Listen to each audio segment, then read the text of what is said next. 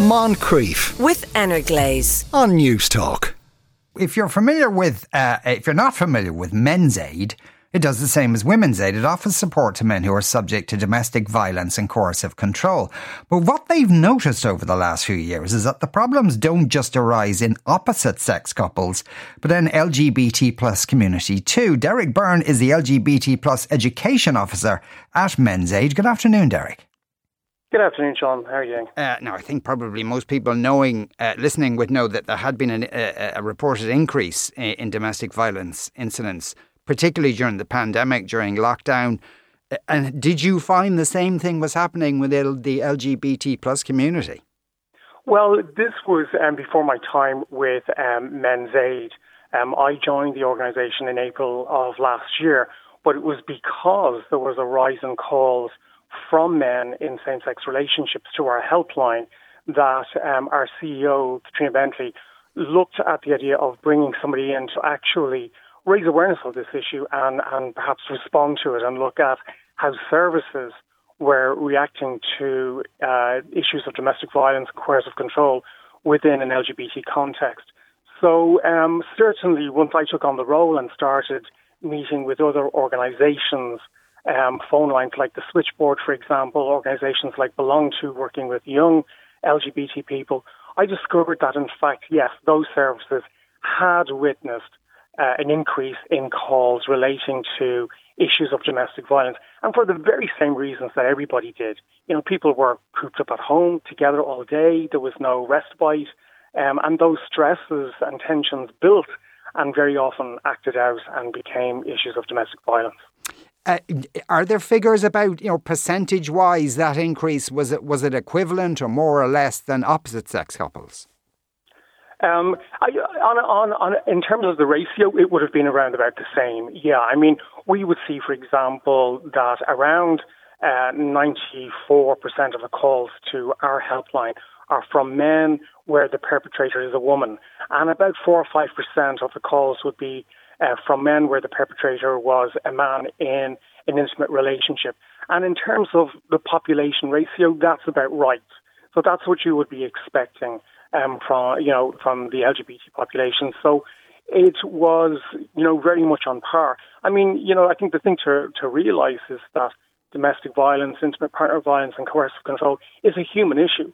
It's not necessarily down to whether, the perpetrator is a man or a woman or a member of the LGBT community. It is from our point of view, it's a human rights issue and something that we respond to in that regard. But there are, unique factors when it comes to minority groups, and particularly sexual minority groups. And the research shows that LGBT populations do experience domestic violence at higher rates than other populations. Sexual violence, for example, is a major issue within the gay population and the bisexual population, male population. So there are other factors, and emotional violence actually is seen as the most threatening form of violence, which is surprising. It's not physical violence, but you're seeing emotional, psychological violence, sexual violence as being the main issues when it comes to the LGBT population.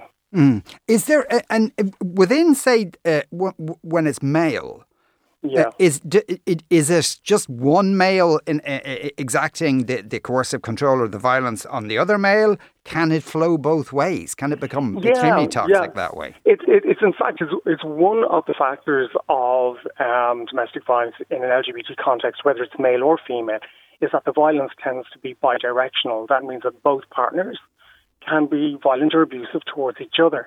And there's lots of reasons for that. I mean, we look at, certainly from the gay, bisexual, transgender male point of view, you're looking at, power struggles, dialectic power struggles, where maybe one is older than the other, one is relying on another for somewhere to live, maybe one has more money than the other. You're also looking at the fear of outing as being a major issue, but also internalized homophobia is seen as the most intense factor when it comes to domestic violence in a male same-sex relationship. And that's something that I'm particularly interested in myself and looking to do some further work on.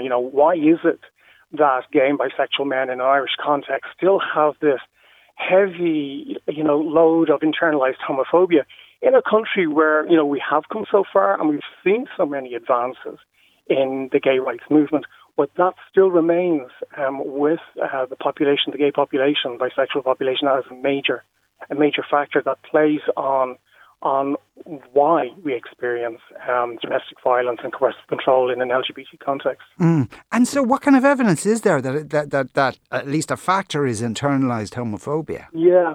Well, I've been working with people like Rob Stevenson in the United States, who works at Arizona University. He's been a wonderful help to me since I came into Men's Aid. Well, we have some wonderful research coming from a woman called Aisling Callan, which will be released this year. And of course, Melissa Corbally at Trinity College has done a huge amount of work on this. And their research which will be available this year, as I say, does point to internalized homophobia as the key issue, the main issue when it comes to gay and bisexual men in terms of exerting domestic violence. And what's interesting is that very often the victim can become the perpetrator. If you can imagine somebody, under a lot of stress at work, experiencing homophobia at work, there's a tendency for them to go home and then turn that against their partner as a release, a stress release. And, minority stress factors are listed in the new Zero Tolerance Domestic Violence Strategy, which was launched by Minister McEntee last year. This intersectionality, looking at domestic violence from diverse lenses and understanding the role that those minority stresses play in domestic violence. We all have stresses in life, have to pay the electricity bill, for example. Mm-hmm. But members of minorities, in particular sexual minorities, migrants, disabled people, have extra factors on top of all of that, which play a part in, people acting out and being violent and abusive towards their partners. Yeah. So it's important that we understand those factors if we're going to respond properly and effectively with services, which is another story altogether. Just in with the search for a minute, on the male-to-male aspect of it, it sounds like you're doing a lot of work is being done. Is the same amount of work being done when it's female and female? Well, you see, that's really interesting, Sean. Lynn Call at Trinity College has been doing work on this for years, and it sounded very frustrating. Very difficult to get women in same-sex relationships to engage in this kind of work, this kind of research, because what's interesting is they don't accept what they're experiencing as domestic violence because there isn't a man involved. Mm-hmm. So it's a very complex issue, and it's not easy at all. But with the female issue, alcohol abuse tends to be a major factor, but those relationships in particular are physically violent, but they're also it's where, both partners are violent towards each other. It's bidirectional. Yeah, that is kind of interesting, I suppose, because domestic violence is now it's loaded in the sense that we think of it as always perpetrated by a man on a woman. In the vast majority of cases, it is, of course. And we've got to challenge that because that's just simply not true. Yeah. That is, that's kind of like our stereotypical understanding. It's what we've seen in the media. It's what gets the most attention, but it simply is not the truth. And I think that certainly part of the work we're doing at Men's Aid is challenging those notions and helping society to open up to the fact that domestic violence is a human issue. And things like, the Johnny Depp trial last year helped. I think those are the kind of things that help men to open up to the reality that they can be a victim. And what stops men reporting, whether they're gay, straight, bisexual, whatever, is their fear of not being believed, that people will not believe that they are a victim of domestic violence, whether it's a man or a woman who is the perpetrator. Now, you mentioned services there for men in same-sex relationships. When they ring up Men's Aid, how much can you do for them? Well, the first thing is that, when people ring our lines, they're in crisis, and the first thing we make sure is that person is safe. That is paramount. That's the first thing. Second of all, we ensure that they feel believed and that person is there on the other end of the phone to help them. We can do a lot for them. We give information on services that are available, and our court support services are fantastic. So, we can refer them to the various services within our own organisation should they need to, for example, proceed to legal proceedings.